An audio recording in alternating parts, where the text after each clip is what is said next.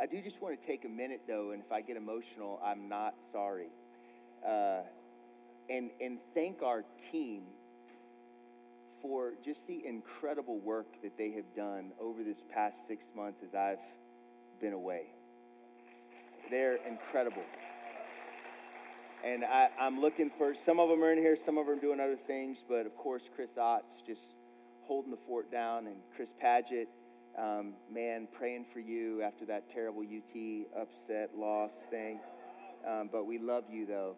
Baylor got crushed, too, so we're suffering together. If you're a Baylor fan, you just live in a state of what UT is feeling this week. We just live there. Andrew and Em, just love you guys like family. Rebecca, Sam, Jordan, Brittany, Janet, Ray, Eileen, Lindsay, Megan, and our amazing elders. We have great elders. Incredible elders. The Grants, the Otts, the Dury Rajas, just so thankful for them. And just the 100 or so of you who serve week in and week out and volunteer, from everything from kids to leading life groups and everything in between. It's been a cool experience to be able to come back after being gone and feel like things are better. It's also made me a little bit insecure. Like maybe I was getting in the way a little bit. No, our team is awesome, and so thankful for them. And I think you can see the evidence of their care for this house just by how loved everyone feels. It's the coolest thing that I've experienced in being back here. It's my third week here on Sunday. The love in the room is real. The care, the genuine connections that are happening, the real, authentic, healthy community that's being built is just a really cool thing to see. And so onward and upward, amen? Onward and upward. And if you didn't notice, or if you didn't know, actually, I think we're putting out all the bam, boom celebration stuff after church. But today's our church's birthday. We're 7 years old, so I think we're fully potty trained now. I think we're in second grade, maybe first grade. What are you? Second grade. We're second graders. A friend of mine, I was in Norman, Oklahoma all week, which was just the irony of that, right? With some friends, and we were talking about just what God's doing around the nation and really just exciting stuff. And one of those guys is a dude named John Lowe, who planted the Antioch church that's in Los Angeles called Epicenter Church. And John's church just turned 20. And he had like the best joke ever. He was like, yeah, I told the church that next year we can stop serving grape juice at communion. I was like, I can't wait until we turn 20. Like, that's going to be the greatest joke of all time. And all of you will have forgotten it by then. And you'll think that I'm really good at jokes. So, but, you know, it's cool. We do these birthday things because it's important for us to look back and to look forward. You know, it's a beautiful thing that God's doing. He's painting a really beautiful picture here at Antioch, and we've been through a lot, and the goodness of God has been in the middle of all of it. You know what's cool about doing church is that the goodness of God is often revealed to you through good people. And we've had good people. Wes and Andrea Bolt, where are y'all? There you are. I don't know. Wes, I don't know if you remember this, dude. I'm going to cry. Huh? He already is. I can see it. Wes and Andrea have been with us from like day one. And we had lunch at True Food downtown. And you cried the whole lunch. And I didn't know Wes. I didn't know that this is kind of the staple, Wes, that we have this in common. And but just, man, y'all are so tender. And it's amazing. I have fallen in love with you guys as I've watched you love other people. And your heart towards God and his church is just amazing. And we are not here without you being here. So thank you so much. Y'all can clap for them. John and Kelly Billiot, where are you guys? Are y'all in the house? The Billiots, there they are. Come on. almost from day one to these guys, just unbelievable pillars in our house. Have served in tons of different ways for many, many years. And it's just been amazing to watch you guys grow together and watch your family grow, watch your hearts grow, your giftings come alive. It's just amazing. Love the Billiots. Where are the Ludricks? Caleb and Shannon, you guys in the house? Come on, man. Love them. I feel like we moved here together. I think we actually did, like around the same time. Or no, y'all were ahead of us. Y'all were a little bit ahead of us. But again, just have served and given. They have been just, the word for the Ludricks at Antioch is consistent. They've just been consistent. Whatever you need, however I can serve, whatever I can do. And man, we got to show some love to the geese. Where are Dave and Dee? Are they in the house? Did they? No, they're not. They skipped church. We know they did. Dave and Dee, just amazing people. Man, it's hard to find a more powerful couple than Dave and Dee Bresman. They just do family with everybody. To be with them is to feel like you're family. The Flemings, are you guys in kids too? No? There you are. There they are. Declan and Diane, along with Dave and Dee, I feel like we were given a gift when we took over Hope in the City in 2019. And in all of that transition, just these core amazing people anchored us through that time and really anchored our church through that time. And I will say this, if you are ever needing to feel loved, go to their house, because just being in their house is like getting a hug with warm cookies. It's just incredible, and they have like 4 different types of coffee makers, so any style of coffee that you like, you can find it at their house. And I mean, gosh, the list, right? Lindsay and Bryce, are you guys here? Kids, they skipped too. Zach McLean, we'll just say kids. And Anita and David Dury Raj, where are you guys? All right, there's David. Anita was singing. Just like if you need anything about anything, they are the solution. Like David is my personal Amazon Prime Video tech support, because that's where he works in that streaming deal. So if I have an issue, I just call him. I'm like, okay, fix your stuff, you know. No, but just amazing people. And really, I could just go around the whole room and honor just the richness of God in all of y'all's lives. And we're here today, 7 years in, and looking forward to what God has for us next. And I just want to say that the richness in this house is because of the rich people God has put in this house. And man, I'll tell you what, it's an exciting thing to think about where God's taking us when you look around at who God's given us. Can I say that again? It's an exciting thing to think about where God's taken us when you look around and you see who God has given us. Well, today, I want to use this birthday moment as an opportunity to point our church at a destination. I think vision is really important for the human heart. We need to know where we're going. How many of you know that if you don't know where you're going, you'll always be surprised with where you end up? Because we're always going somewhere. We're always going somewhere, so that we're either intentional about it or surprised by it. And Vision Sunday is kind of what we like to call today. Vision Sunday is where we just pause and we look at who God has called us to be and honestly do a map check on where we are and get oriented to where we're going. That's really what today is all about.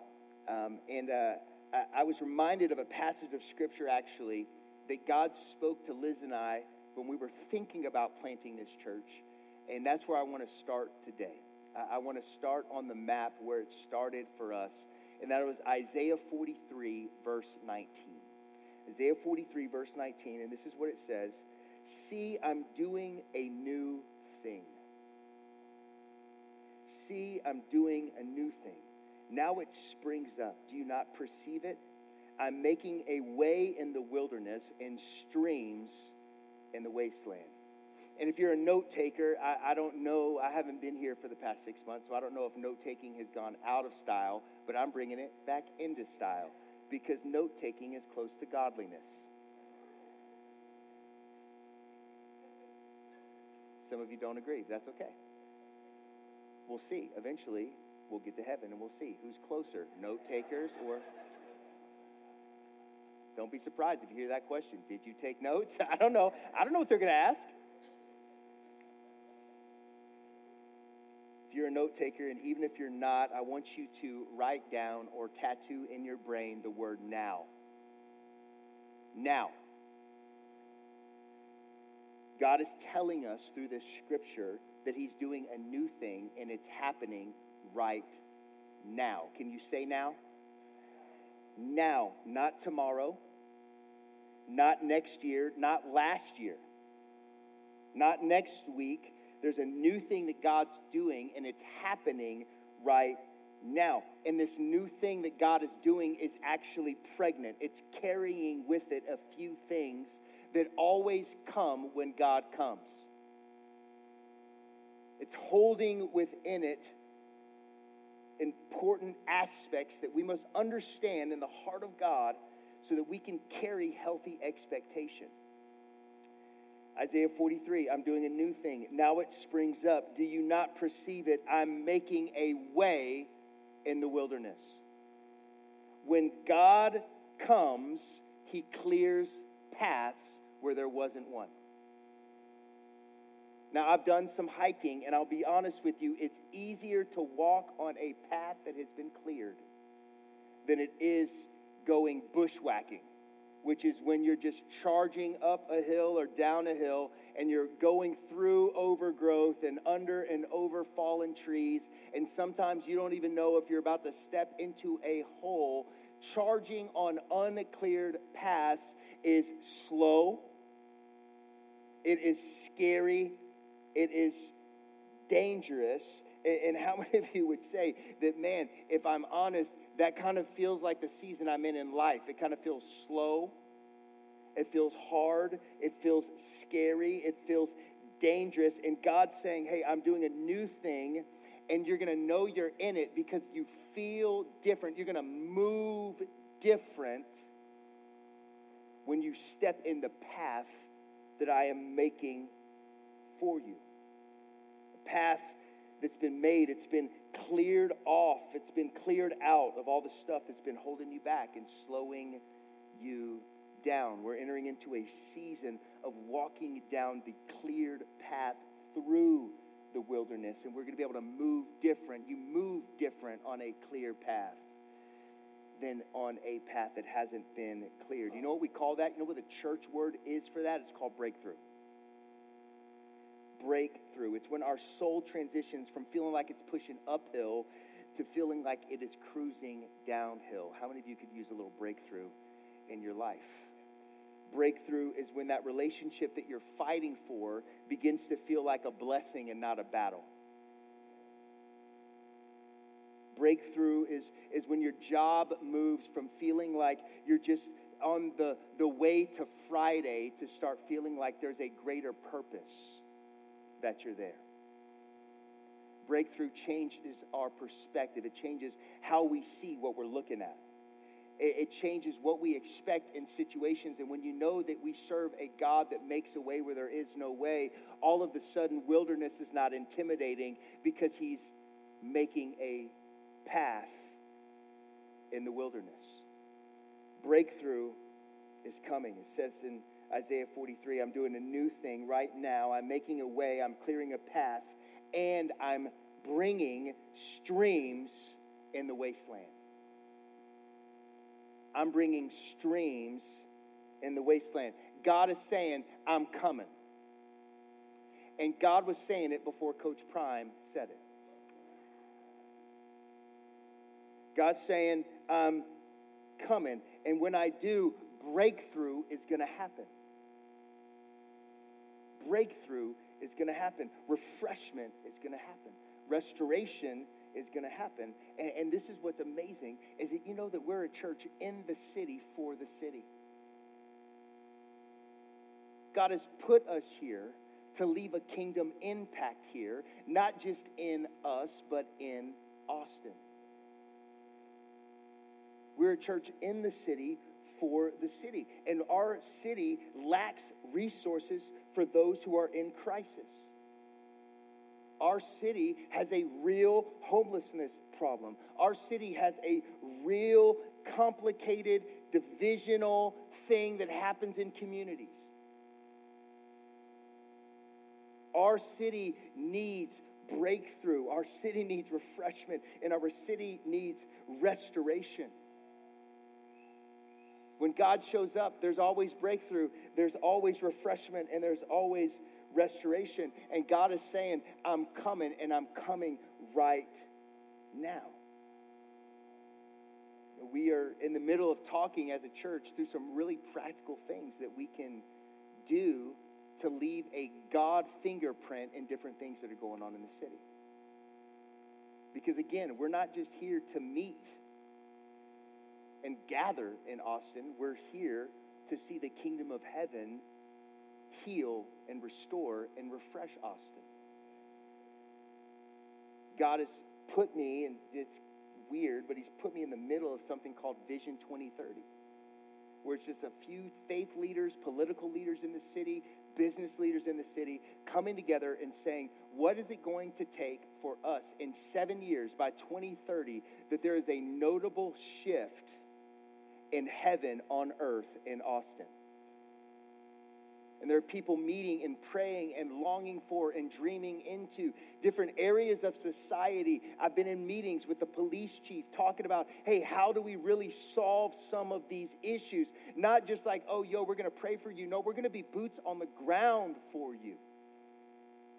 The church is a church that moves in prayer and does the things of God. So we're not just going to be like, oh, yo, man, it's really rough over there. We're going to pray for you. No, we're going to go to you. And we're going to pray for you there. And we're going to be the solution there. And you're like, how are we going to do that? I don't know.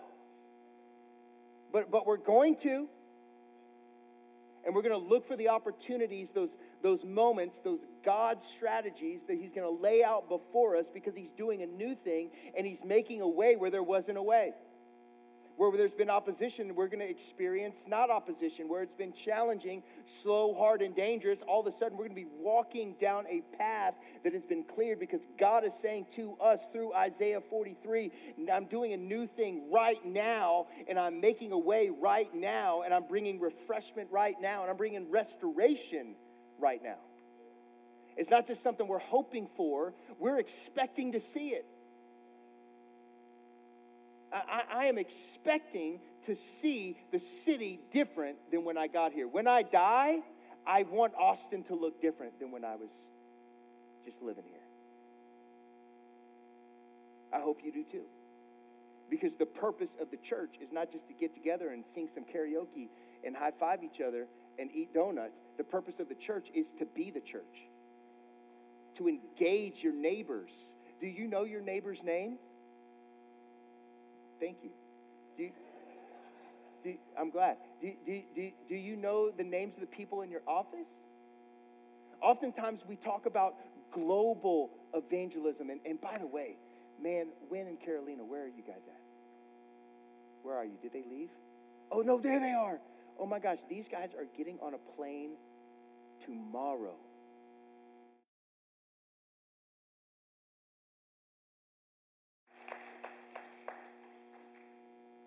Amazing humans. Amazing, amazing, amazing. And they're doing this stuff. Guess what? It's not just for a few, it's for all of us.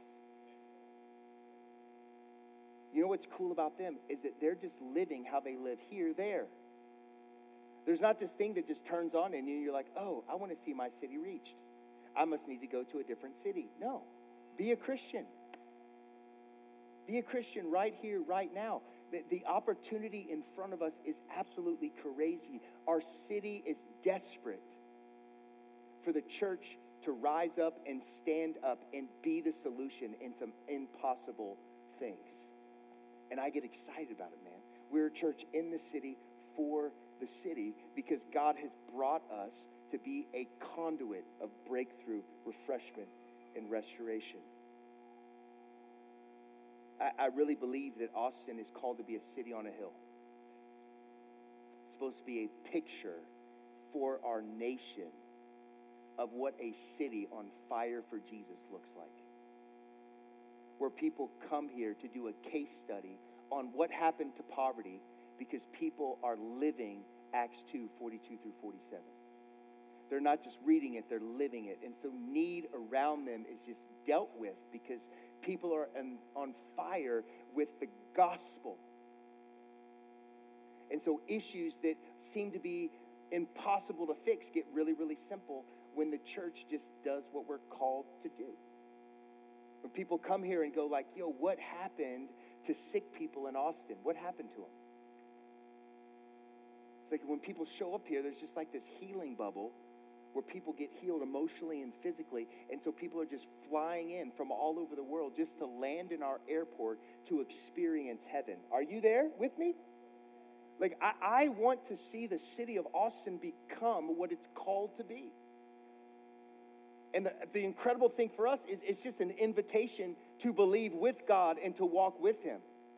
There's no weight. We're about the easy yoke of Jesus here. And we're just saying, God, we want to be moving with you. Isaiah 43 calls us to a lifestyle of expectation, and it calls us to a life of action.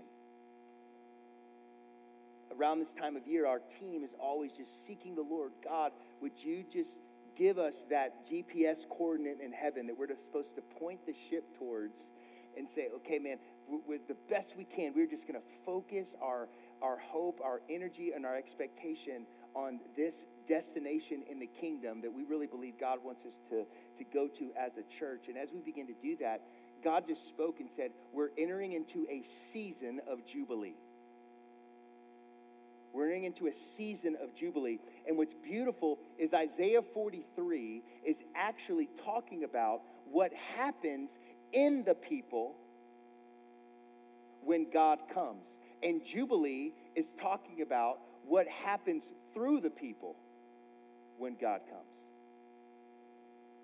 Isaiah 43 is calling us to expect. Do you perceive it? Do you see it? There's a new thing that I'm doing. It's making a way where there isn't a way. It's bringing refreshment and restoration and streams in the wasteland. Things that used to be seen as leftovers are now seen as these rich, fruitful fields. And then we see that Jubilee and Leviticus 25 is calling us to live in a way that only can be lived if you're in love with Jesus. We've been in a Leviticus 25 season as a church. Pastor Chris has talked about this a few times. That's where we get the idea of sabbatical is Leviticus 25. It's this call to the people of God that every 7 years that they were to take the entire year off. Think about how crazy counterculture that was. These are people that made their living and fed their families by doing farming. That's how they fed their families. And God is saying every 7 years, I want you to stop tilling the soil. I want you to stop trimming the vines. And I want you to trust that it's the work of my hands that provides for you. It's not the work of your hands. The cool thing about the sabbatical year was it wasn't just a spiritual, real breakthrough. It was a practical need. Now look, I can't grow anything. All right, like I try. I always go look at plants. I want to have one of those houses that are just filled with living plants, but I can't do it. I've tried to do it. It just never turns out well. My plants end up getting diseases, and you're like, how does a plant get a disease? I don't know. What did we do? Who didn't wash their hands? I don't know. I don't know what's going on. And I have to take a picture. You got to get the app. You take a picture like, yeah, your plant's done. You know what I'm saying? Like just game over. Throw it out. And you're like, aren't you supposed to tell me what's wrong and water it 4 times? And you know what I mean? It's just like, I just don't get along with agricultural living. all right? Like I'm so glad I don't have to grow my own food, or I would be a lot skinnier and my kids would be coming to your house to eat, okay? Like I just don't grow things well, but I've talked to people who do, and the crazy thing is that you can't plant the same thing in the same soil twice. The soil has to rest. Isn't that crazy? For the ground to be fruitful, it has to rest. And God was building into the calendar of the rhythm of the people of God something that wouldn't just be revolutionary and a culture statement to everyone around them, but it would also create a fruitfulness that was beyond their ability to expect or imagine, because he was giving them the tools to the biology of the ground that they didn't even understand. So when they took this year off, the land got restored, the vines healed because they weren't being tended to, and their hearts learned to trust in the work of the hand of God and not the work of their own hands. And that's exactly what a sabbatical is. It's a step of faith. That's what it is. It's a step of faith for you to let me go away for 6 months, and it was a step of faith for me to go away for 6 months. And saying, God, I love being in your story. I love it. But it's your story. You're writing this story. We get to be a part of it. We get to be engaged with you in it. But you're the one who's penning it. And our job is to rest, heal, receive, and be restored. That's our job in the Sabbath year, is to rest, receive, to be restored, and to be healed. And we've been in a Leviticus 25 season as a church. I wasn't just on sabbatical. We were all on sabbatical. And you feel it. You feel the depth, the richness. There's a richness in the spirit here. There's a fruitfulness. There's an expectation here. It's just exciting, man. Having done this for 7 years, it's just exciting to feel what this room feels like. And I genuinely believe it's because we went through a season of saying, God, we're going to trust in the work of your hands. And we're going to do something that doesn't make any sense practically. There's no way that this should work, but somehow in the mystery of God, it works. And we're going to trust you in it. And because we did that, we're going to be more fruitful than if we wouldn't have. We've been in this sabbatical season, this Sabbath year, Leviticus 25. And if you were to read on in Leviticus 25, what you find is that God takes it up a notch. And how he does that is that he says this in Leviticus 25, verse 8. Now bear with me, because this is a little bit like reading your kids' math homework. And you'll understand in just a minute, so just bear with me here. It says, count off 7 Sabbath years. Okay. How many of you have been helping kids with homework? Count off seven Sabbath years. 7 times 7 years. So that the 7 Sabbath years amount to a period of 49 years. Are you still with me? You see, we're in a word problem here. Then have the trumpet sound everywhere on the 10th day of the 7th month, on the Day of Atonement. Sound the trumpet throughout the land and consecrate the 50th year and proclaim liberty. Everybody shout liberty. I haven't been here in a little while, so I got to remind you how we do this around here. Shout liberty. Liberty, okay? Liberty. You can consecrate the 50th year and proclaim liberty throughout the land to all its inhabitants. This is the year of Jubilee. So right after we get the breakdown of the Sabbath year, God gives us the breakdown of what is known as the year of Jubilee. It's a radical season of liberty, freedom, and grace. Because for the whole year, everyone and everything would become a picture of the God of grace and mercy that the people served. Everything and everyone. In the year of Jubilee, if you had a debt, it was forgiven. How many of you wanted the year of Jubilee? Right? If you had a debt, it was forgiven. If you were a slave, you were set free.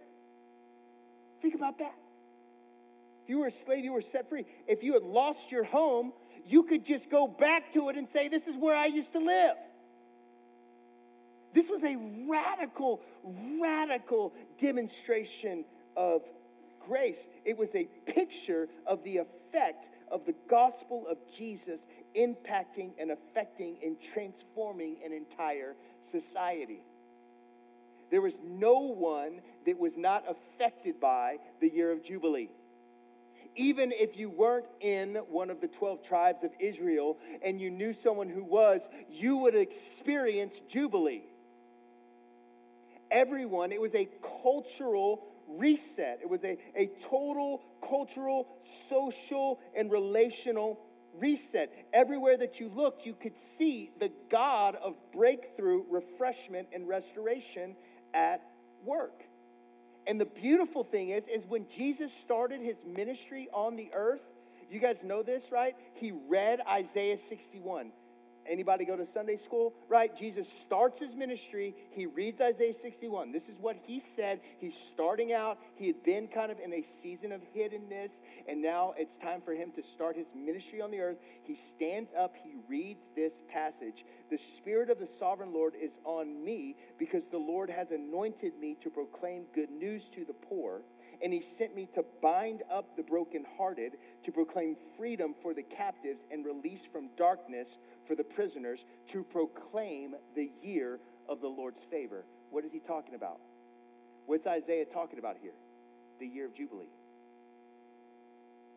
Jesus starts his ministry by declaring the year of Jubilee is here. So it's not just every 50 years. This isn't just a generational representation that every generation can remember Jubilee. Now Jubilee is not every 50 years. It's every day of the year. Because Jesus said this scripture has what?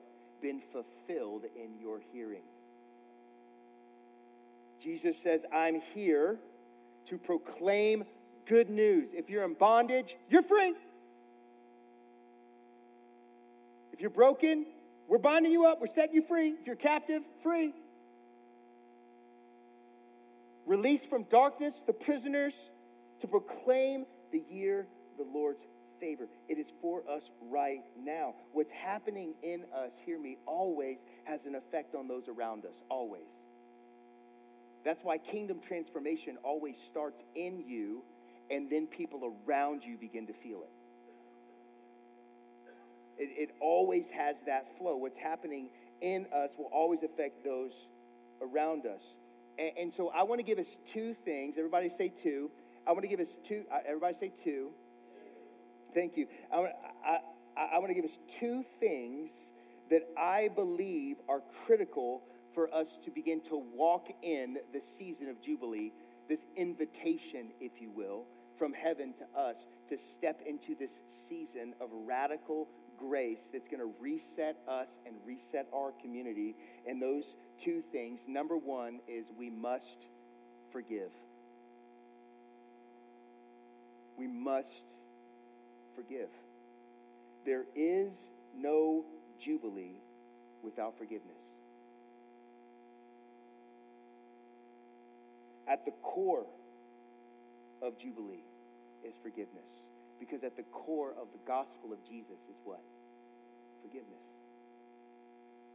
There is no Jubilee without forgiveness. And a lot of times we're longing for breakthrough. We're longing for refreshment. We're longing for restoration. And we're stuck because we have this chain of unforgiveness around our necks. Unforgiveness is the enemy of Jubilee. We have to forgive. Paul calls us in Ephesians 4, verse 31.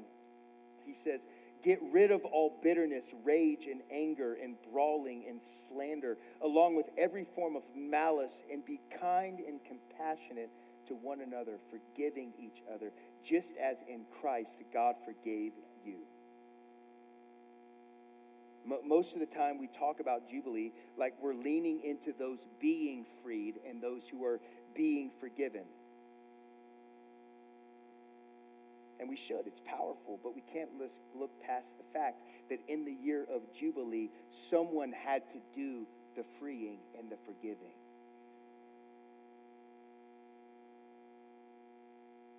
And we know it's better to give than to receive. But really, if you were the one that was wronged, if you were the one that was owed $1 million,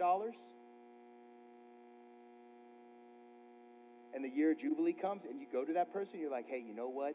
Jubilee. We're good. Really? You think about that? Think about, like, you're living in a house maybe that you bought or that was given to you, and then all of a sudden, Jubilee, hey, yo, this is actually where my family's from, so we're going to need you to move out real quick because you're Jubilee. We get it back. There's heart work in Jubilee. There's heart work.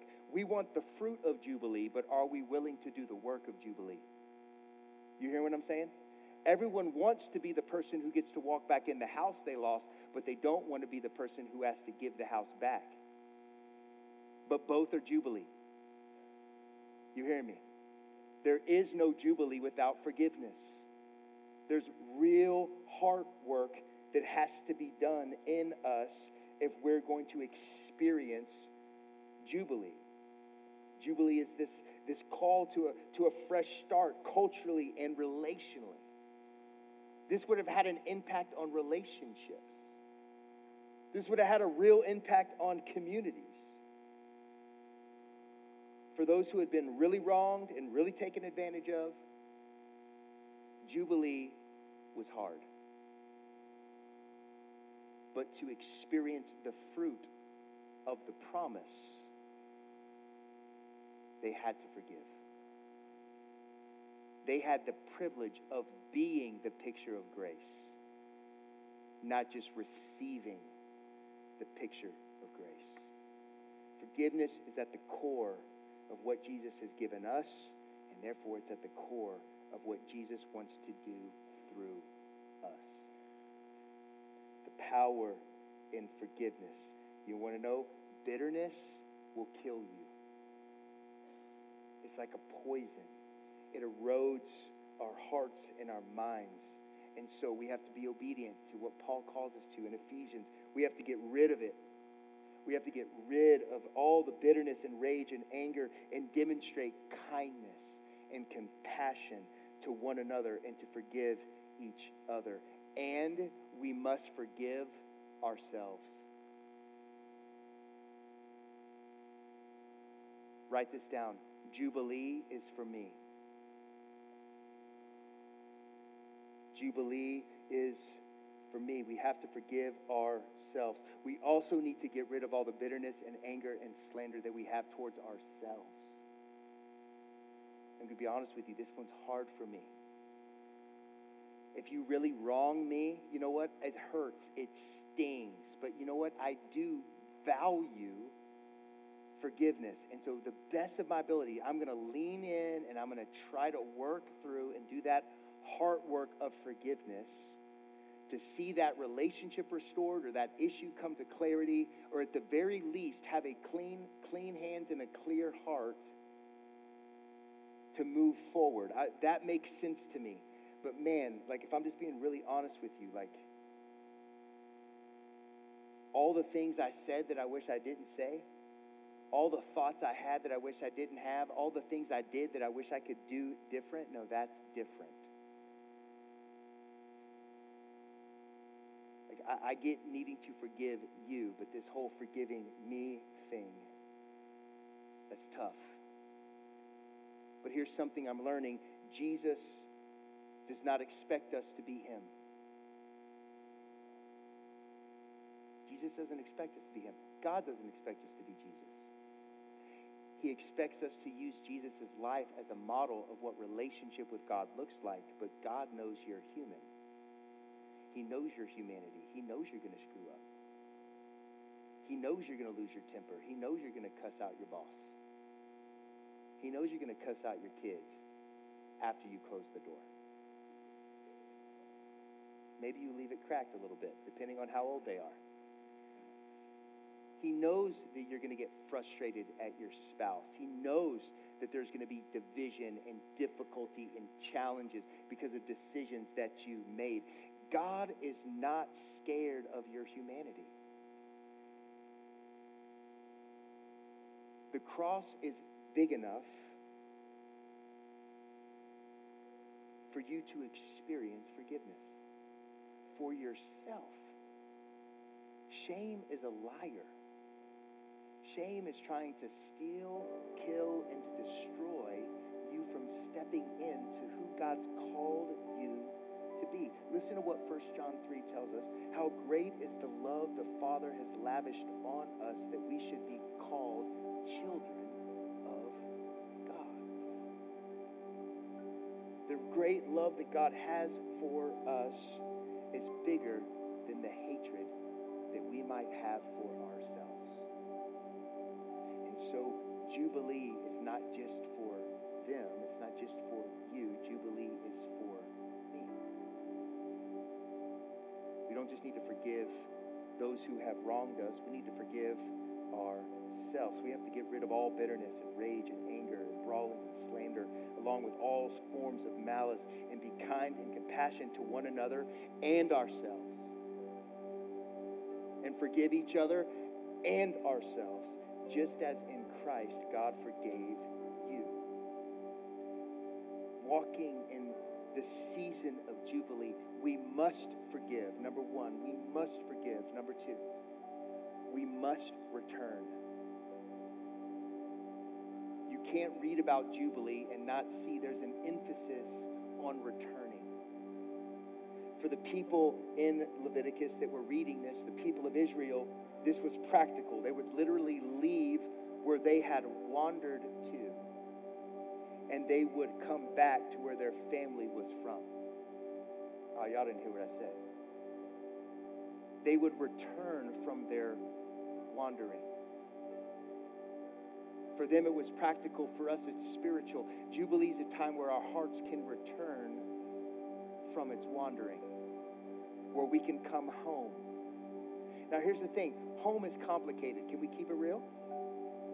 Home is not always restful. Real? Right? Everyone's got crazy family members. Everybody. Right? Everybody. Everyone has crazy family. Like my parents used to joke, like, oh man, our family's just crazy. I'm like, the older I get, everyone's family's crazy, man. Like everyone's family is crazy. But you know what? It's still family. Do you know there's a weird devotion in family that lets you look past crazy? How many of you got a crazy Uncle Carl? I do. And he does wild stuff, but we're just like, man, we love Carl though, man. He's crazy, but that's Uncle Carl. There's this weird devotion in family. It doesn't matter how difficult the relationship is with your parents, there's a longing for that relationship to heal. There's no matter how challenging relationships, even with your siblings, there's this draw for that relationship to heal. It might not be easy. It might be feeling impossible, but there's a devotion that comes with home. And in this year of Jubilee, God is calling us to come back from our wandering and return to the devotion that we experience when we're home with Him. There's a simplicity of devotion that happens in family. We got to come back. We have to return from our wandering, from our scrolling. Am I talking to anybody? From how we scroll our life away. We got to come back from the places that we've let our hearts run, the places that we've allowed distraction to take us from devotion, the places where we've allowed influences to pull us away from the purity of devotion. And we have to return to Jesus. Jubilee is a return home. And there's a refreshment and there's restoration that happens with devotion. There's a refreshment and restoration that happens in devotion. Listen to what Jesus tells us in Matthew 11. Come to me, all who are weary and burdened, and I will give you rest. Take my yoke upon you. Learn from me, and I am gentle and humble in heart, and you will find rest for your souls, for my yoke is easy, and my burden is light. Jubilee is coming back to the holy rhythm of connecting with God and connecting with the people of God. It's coming back to the goal of our day. It's, God, what are you doing? It's walking in the easy yoke of beholding Jesus as he is beholding you. It's going deeper in our hunger for God to come and take over. God, just come and take over. We're in a season of Jubilee, church. God is saying there's a reset that he's doing in us. There's a reset that he's calling us to. There's a reset that he's calling us to experience with each other. There's a reset that he's having us be in the middle of that's coming for our city. And he's asking us, can you feel it? Can you perceive it? He's doing a new thing. He's making a way in the wilderness and streams in the wasteland.